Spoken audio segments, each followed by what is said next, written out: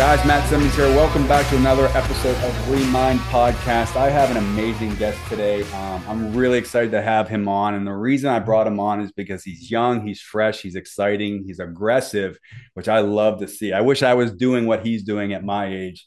Today, I have Gabe Bowling, who's an entrepreneur, real estate entrepreneur based out of Tampa, Florida. Prior to establishing his company, Bowling Capital, Gabe worked at a largely known infamous, I would say, firm, Cardone Capital, where he raised over $100 million of equity for institutional quality assets.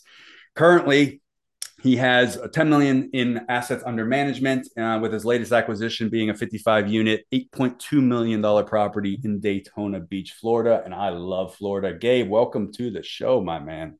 Man, thank you. Thank you for hyping me up. Thank you for making me sound a lot better than I actually am, but more than happy to be here and help in any way possible. Thank you for having me. Yeah, man, it's my pleasure. So I really wanted to bring you on because you're what, 25?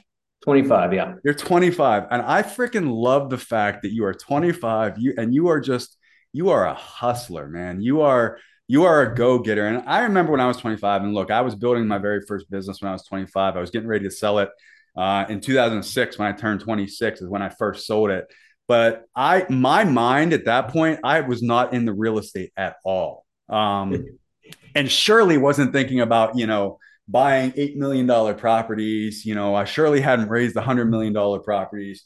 So I want you to start this off. Kind of give me your background. How did you start? How did you get in with Grant Cardone? We all know, I mean, if you don't know Grant and you're listening to this show, then you're in the wrong place, in my opinion. How did you start there? How did you get to the point where you decided you want to go off on your own? And talk me through that very first raise or deal that you did when you started your company. Yeah, well, it's not a really long story considering I'm only 25. Right. I got started in I think when I was 19 going to 20. Okay. Middle class family, military family growing up. It's go to school, get good grades, very disciplined, very structured childhood until I got to college. I found out I wasn't a good enough baseball player. I could have walked on, played JUCO, and that was it. I thought I was a D1, but I wasn't. I was certainly not D1. Yeah. And life kind of hit me. I was like, okay, well, I got to grow up. I got to make money. I got to be be in real life and Right. no longer just the middle class. College wasn't for me. I went to college. I got my first taste of freedom. I almost failed out because I was like, again, I was just go to school, good grades, and you're cool. Yeah. And then I get my first taste of freedom, my first taste of like, okay, I'm in control of it, and Yeah. I completely fail. Like I don't go to class. I just want to go to the gym, smoke a bunch of weed. Like it was just like it was cool because it was really different. But then I was like, okay, well, this is going down. Like on a graph, it's trending downwards, which Right. I don't like that on a graph. And so I finally am like, all right, I realize that I need to grow up. I don't like the college route. I don't think the 40-year degree is for me. So I go Yep. to Google. What industry can I get into without a college degree and make the most money? What do you know? Real I estate. love it. Oh, yeah, Seriously, right. Go it figure. can be that simple. And then I'm like, okay, well, let's go into real estate. Let's just start testing stuff. Because I know if Right. I don't do anything, I'm not going to change anything. So I'm like, Right. I need to test stuff. Yep. I get my real estate license. I failed the exam 3 times. I passed on the fourth time. And then I'm like, okay, well, I Now got the what? license, but no money just randomly shows up. And I'm like, all Right. right, now I have to produce. And so I'm like, what do you do after you get a real estate license? You hang it with a brokerage. And how do you produce money? You get listings. Yeah. All right, cool. Well, how do I get a position working at a brokerage? I Yeah. pick up the phone. I cold call every brokerage in the area, residential and commercial. Yeah. My pitch is as simple as this. I don't know anything about real estate. I Yeah. just got my license, but I can work for free. And I Yeah. will do literally anything and everything just to show up and be around the right people. Because that was my biggest thing. I was living with my parents at the time. Yeah. I knew that, assessing my assets versus liabilities, I had time. I could Right. work for free. And so I used that as my advantage Yep. into the door. I ended up working at Marcus and Millichap, Yeah. commercial real estate firm, won the 20 million bucks. Very, very, very popular for a lot of newer people to the business because it's smaller transactions. Right. So I worked there. as a sales intern position, basically $0 an hour. You show up, you do all the monotonous, scrutinous, terrible work. You're underwriting you're underwriting the analysts' deals. Like you're just doing all the work nobody ever wants to do. Yeah, it's the shit. It's the shit work. Let's be Yeah, honest. you have to do that. And so I was Right. like, man, I am willing to do anything. Just teach me how. You want me Yeah. to underwrite your deal? Teach me how. I'm going to suck at the beginning, but Yep. I'm going to put in enough reps where over time I'll get good and I can solve this headache for you. And I Yep. was like, okay, trade my time for this skill set. And then I worked there for 11 months, completely for free, didn't make a dime. And Yep. at the time, I was now my wife dating my girlfriend for that period of time. She sent me an Instagram post, a story, because at the time I didn't really follow or even like Grant because I thought he was too obsessive, too out there. And Yep. she sent me this job story posting. I kind of took it as a message of like, hey, I really like that you're in real estate, but you really need to make money for us to grow up and like move out and start our life together. And Right. so I took it as a hint. And I was like, man, I didn't really know him, but I knew he was a really big real estate guy. I knew he was really big, and I knew I could probably learn a lot from him and get paid at the same time. Yep. I went down there, I interviewed, I got the application, I submitted it, cold called him like 4 or 5 times to follow up just to be different. I Yep. like in that instance, I wanted to be different outside of the person that goes on to Indeed and just presses Right. submit. And so I wanted to get their attention. I did that. I got the job offer on the way home from the interview. Immediately, my wife and I looked at each other. All right, we're like, this is what we're doing. We're stopping it. We're moving down. We moved down to Miami the following week. Where were And you before that? You were in Tampa. Tampa? Okay. Yeah, So yeah. you, So okay. I graduated high school at Niceville High School in the Panhandle. Yep. I went to University of West Florida for 2 semesters, almost failed out. And Yep. then my father, being in the military, he went down to Tampa for a position, and I was like, okay, that's Got a it. new opportunity for me. Let's go down there. Yep. And then just every single day for almost a year, first one in, last one out, doing Yep. all the terrible work that paid off eventually. I Right. used that experience. It was just enough experience mixed with just enough of luck and timing with Grant needing to fill chairs and have people on the phones, Yep. and so it was just a mix of that. I took the opportunity, and from there, that was the really big momentum changer for where I'm at today because I got the true exposure Right. to private equity real estate, and that's what like I just became obsessed from there for 3 years, raised 100 million bucks, and Yep. then at the beginning of the new year, 2022, like in finance, everybody's like, okay, well, you're going to get a big bonus at the end of the year. And so Right. once you have that, you're kind of like reassessing where do I want to be, a year from now? Do I want to stay here and, go all the way in, get a big bonus at the end of the year? Or Right. do, new year, new year, new me, right? Right. I take some time. I sit down with my wife. This is probably a 3 month long decision where we're like, okay, you're young, you're 24, you have a really golden opportunity because I was in early enough with Grant where I wasn't just another employee. Like I was Yeah. of value. I was, a top producer. And Right. so I was good if I stayed there. So we had to make a tough decision of like, Sure. do you want to give up this golden opportunity and try to go out and do something on your own? Or do you just want to commit and go all the way in with this over the next 10 years? That's Yeah. kind of the decision and how I weighed it. And so decision made, we ended Right. up taking the lead. Literally February 1st of 2022 was my last day. Okay. And February 4th of 2022, I got the just listed email for Your Daytona Palm. Daytona property. Yeah. You can't make it up. Four Yeah. days after, I get the just listed email. I download everything. At this point, before I leave, I know what I'm doing. I've Right. gone through it 18 times with Grant. It's just a Right. different level. And so I'm like, all right, this is like the universe just saying this was meant for you. Right. The deal. I do the workup on it. I underwrite it. I get the debt quote. I get insurance, and then I found a partner, Ken, Yep. on it. He was actually managing the property technically Okay. from the book standpoint, but it was self managed by the owner. So they Okay. were doing the accounting, and Yep. I saw his name on the T12. I know him, and I'm like, "Hey, Ken, how you doing?" At the time, he has equity raised from investors that he needs to place into assets. It's Yeah. very tough at this time to find 100, 150, or 200 unit deal to Yeah. allocate the cash to. And so I bring this deal to his attention. It's too small that he doesn't even see it. Like Right. it's not worth his time. I bring it to him. He looks at the deal and he's like, man, I really could invest some equity in this deal. I could give you an opportunity and then you can kind of be, it's not like I'm the main person running point on it, but like the headaches that come with the deal, Yeah. it has to go through me to get to him. And so Yeah. it's almost like a passive GP position. I was gonna say it's kind of like a passive co-GP type of thing. Exactly, Yeah. exactly. It's too small for him to show attention to, but it Right. solved the problem in the meantime. So he's like, all right, let's do it. I ended up finding the deal.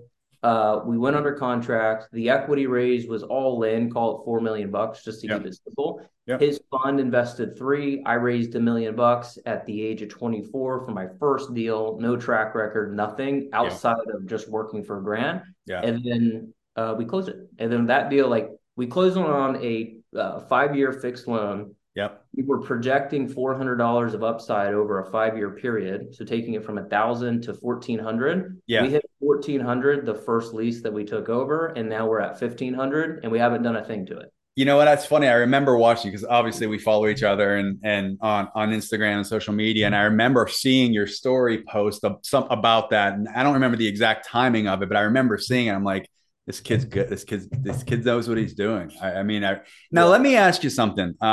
Because I want to. At 24 years old, 25 years old, you start your own private equity firm. How much?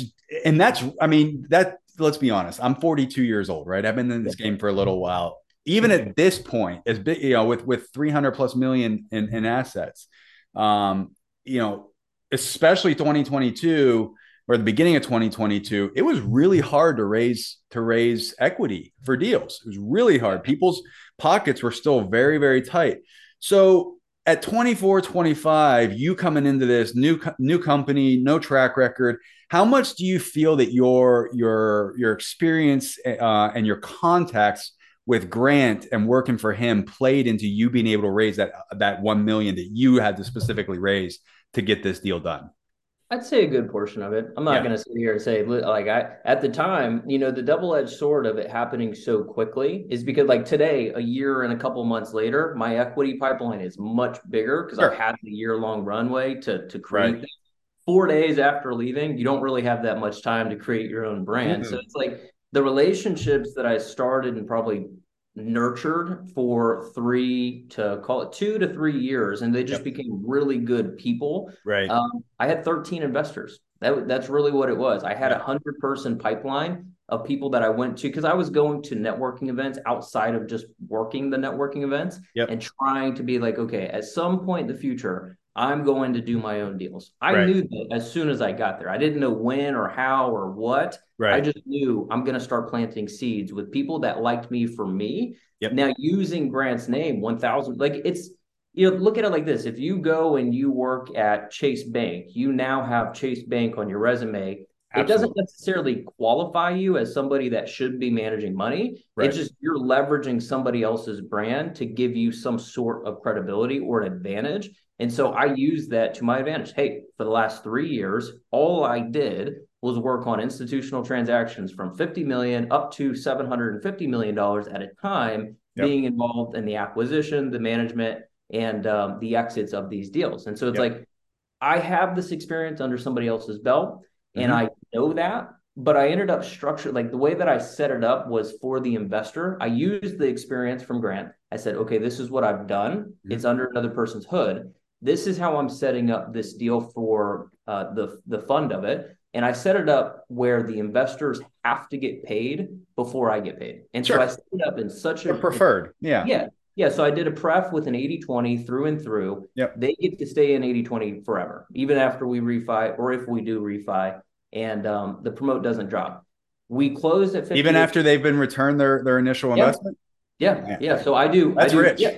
That's and I have to do But that I get because that. Yeah. You I'm right. aware of it. I'm 24, Right. going 25. It's my first deal. I'm like, okay, this deal, the way Yep. that I looked at it was like, okay, if I don't make any money from this deal, I'm completely okay because of doing the deal. I can Right. use this as leverage to parlay into the second one, into the third 100%. one. So Right. that's how I looked at it. And I was like, let's make it so sweet for the investors. It's almost impossible for them to say no to the structure of the deal. And then Yeah. the deal itself, like I was very confident about everything. I did every piece of due diligence, every piece of Sure. research on like the rents. Like I would have like a completed rent stack of every apartment complex in a 1, 3, and a 5 mile radius. What Yeah. class are they? Are they the brand new core stuff? And it's like there was $1,000 gap between where the new class A stuff, brand new amenitized, Yeah.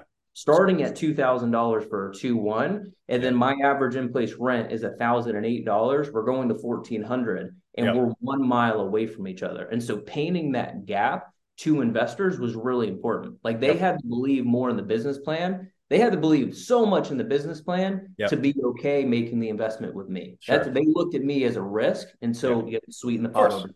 Yeah, the upside has to be big enough, and you have to emphasize that enough that they can't overlook that. Basically, at Yes. that point, yeah, that's phenomenal, man. I love seeing it, especially as someone at your age, and to take that risk and to do that.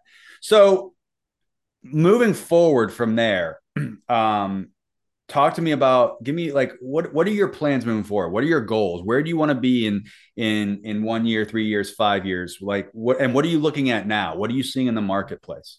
Yeah, so the big goal is get to $1 billion, a billion of AUM by the age of 30. I don't care if it happens by 31 or 32. It's more so of a target for me. I Yep. don't know where that came from. I think it was just like, okay, I did this. Where do I want to be in 5 years? Let's That just go B through it. that word that starts with a B is always kind of like the cherry Yeah. that Well, everyone kind of in reaches this for. space, you see people like, they get to 500 million and then to a billion. It's like, I see what they're doing. It just took them 5 or 10 years from Sure. now. It's like, okay, well, how can I do that and compress the time period?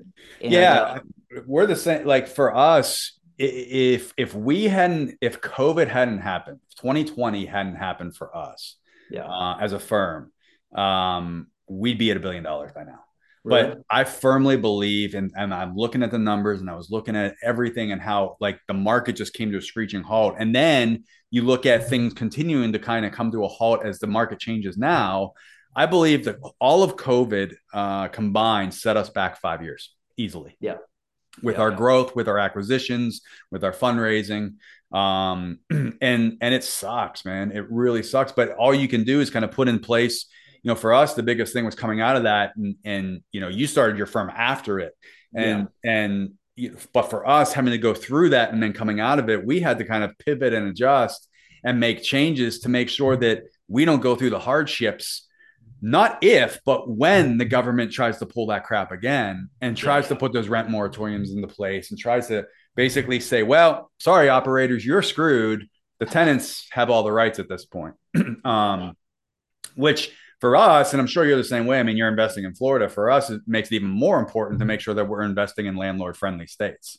Yep. Landlord friendly, growth oriented, fundamentally strong. Like Yep. where a business is going, people like returns follow people. That's what I Absolutely. really like. Yep. That's what I found. Where people go, returns follow. Uh, 100%. $1 billion by 30. That's the big target. Okay. Honestly, I've gotten a little bit more micro oriented, really focused around the recession. I have no idea when deals will pick up, but I Right. know when it does, it will happen very quickly over Yep. a 4 or a 6 or maybe an 8 quarter period. I am super hyper focused on buying as many good quality deals with broken balance sheets as Yep. possible. Yep. Whether it's one deal, like if I find 136 unit deal for 20 million bucks and I can, it's worth 25 or 27 in my head, I'm Yep. like, okay, we're going to do that. And that alone will have the return impact that I want to the LPs to Yep. then leverage that track record into a 20 or 30-year business from now. So Yep. I'm focused on taking, because I've studied quite a few wealthier people, the people that are in this business, Right. the institutional size firms. A Yep. lot of these people that are individuals that created a company, not just a corporation, started in the S&L crisis. Like Barry Sterling got Yep. in 97. Yep. Pat Carroll got in 2008. And so they're getting in at such an attractive time to take advantage and then to create your track record around that for a 20 or 30-year runway. And so Yeah. as things happen, I Yeah. see that I'm like, this is a massive opportunity for me in 30 years from now. Make sure you take advantage of it. I love that because there's a saying, never let a good crisis go to waste, right?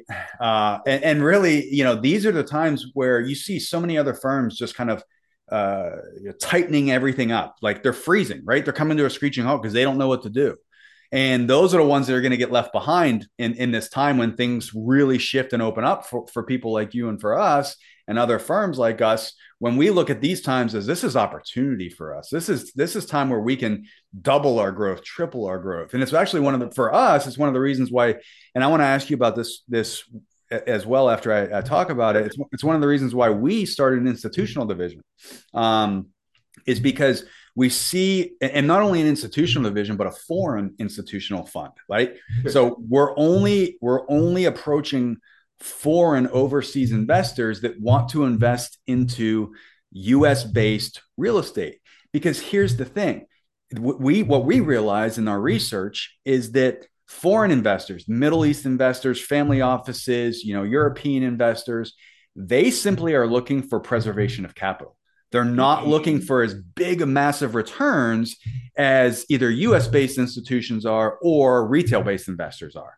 Yeah. Right. And so for us, and the awesome thing with them is, we open up a $250 million fund or $100 million fund like we have open now. We're able to, we have $20 million into it already from 16 investors. Right. So like your average investment amount goes much higher, and you're able to take that and then you're able to buy much better properties, nicer properties, more expensive properties that long term are going to appreciate more, cash flow more, etc.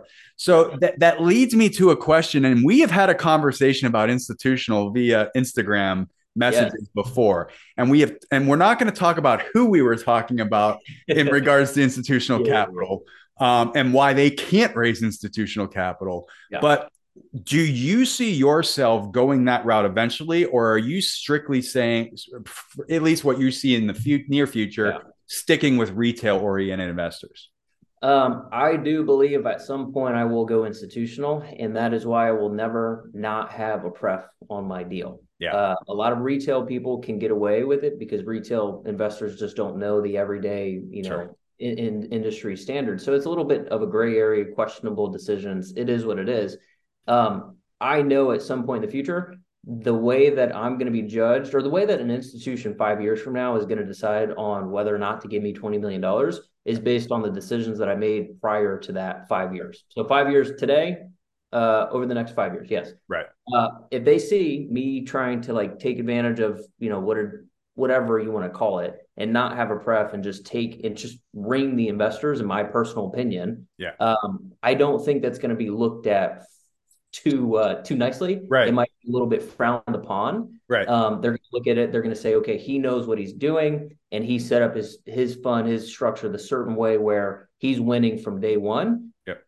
I don't want to partner with him. I know that happens on a daily basis. And so I'm setting up everything that I'm doing today with the 5 to 10 year version of myself in mind. That's how I operate just in general. Love it. I'm like, okay, whenever I make a decision today, I almost it's kind of freaky too. I have this perfectly clearly painted version of me 5 years from now or 7 years from now. I don't know when it is, but he's up there. Right. And I'm like, okay, is this decision I'm making today, is it going to get me closer to that version, or is it going to make me take a step back to get, or take me longer? Right. So that's how I make decisions. Yep. Yeah. No, I love that. I mean, you're not looking at just the right now and what you can get out of it. You're looking at the future and what that can bring for you guys. Yeah. So we're going to wrap this up soon because I think we're coming up here in about 30 minutes. Yeah, we're just shy of it. What do you feel what are your top tips for someone that's looking to get into real estate investing? Yeah. I know what I would tell someone, right? But for someone looking to get into real estate investing that didn't have the, I guess, 3 years working under that you had. Yeah. But someone in their 20s that didn't have that but knows real estate's a good investment, that wants to start investing into real estate. What would you tell them? One, don't care about FOMO. A lot of people are going to say, and it's the sales side of me wants to say, man, there's such a massive opportunity coming. Right. You have to do it right now. I'm like, it doesn't matter. As long as you do it at some point in your lifetime and you get into it, it's going to take care of you, your family, your family's family, and their family forever. And Right. so be okay taking enough time to get properly educated at the beginning. That Yeah. like I can't stress that enough. I see a lot of people because the environment that I've been in, the organizations that I've been a part of, the groups that I've been a part of, invited to, the mentality is go go go go go. You Yeah. have to get in and do your first deal in 3 months. Go from 0 to 1,000 units in 12 months. Guys, like it doesn't matter. It No, doesn't matter that's at really hard to do. all. Yeah. That's really hard to do, especially as a It, new investor. it is because you see all this like, oh my goodness, he went from 0 to 12 or 0 to 1,000 in 12 months. I'm like, man, now I put myself on a pedestal. If I don't do the same thing, I'm sucking and I look down at myself. But like, look at the 5 or 10 year version of you from right now. And so, biggest thing I could say is get educated. The best way to do it is just find somebody who you like and mesh with and believe in, Yep. and follow them and like Yep. look at what they're doing. What I've been doing recently, and it brings me back to the brokerage day because this is all I would do to become in tune with the market, is Yeah. look at like you should know, even if you're not going to buy in your backyard, you should know every apartment complex in a 1, 3, and a 5, even in your city. Yeah. Every single apartment complex, who owns it, when did they buy it, what did they buy it for, how many times have they refinanced it, and Yep. then see it, like physically see Yeah. this business being done and like the millions and millions of dollars of profits and money you Right. can make. Yep. It becomes so much more real if you see it, and you can see it without having to like jump into a $50,000 mastermind and like Right. learn that way. Like Right. it's okay if it doesn't happen immediately. A Yep. lot of younger people have that mentality. Well, and I think a lot of that comes back to, and I know you've heard me say it, the Instagram effect, right? It's the highlight reel of someone's life, right? Because all you're going to see on social media from 99.9% of the people is the good stuff that's happening. They don't see the failures that happen. They don't see, the deals that they lost. They don't see how many offers they had to put in. I mean, it's like you, right? You know, like you were talking about, you've been coming in second, third, fourth place on every single deal lately.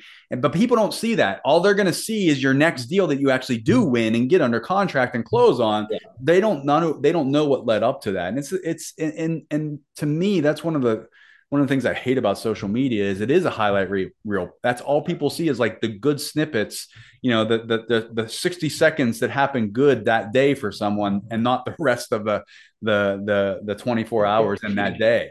Yeah. Um, Fantastic, man. Well, we're gonna wrap this up. I appreciate you hopping on with me. I loved hearing your story. I'm pumped for you. I know we've been chatting for a while. I love seeing the growth that you have going on. I'm excited to see your growth moving forward, honestly, and I'm pumped for you. And I want to see you guys succeed, and I want to see you hit that goal. Why don't you tell our listeners and our viewers where they can find you if they want some more information, not only on you specifically, but your company. Yeah, so the me specifically on Instagram, probably the most at multifamily. That's pretty easy to find at Easy one. multifamily. Yep. Um, and then gaybowling.com is kind of like the top of the funnel for everything that I do. Honestly, I spend a lot of time with the people that come into the ecosystem. I try to set up a Zoom call with everybody and really get to know them. Yep. If you're going to be an investor, we're going to talk about bowling capital. We're going to talk about the deals we're going after. And so getting to know everybody is a goal of mine. But it all typically starts at gaybowling.com or just a straight message on Instagram. Hey, heard you on a podcast. Let's set up a call. We'd love to meet you. Fantastic, man. Gabe, thanks for coming on, man. I look forward to seeing your success in the future, man. Awesome, man. Thank you for having me.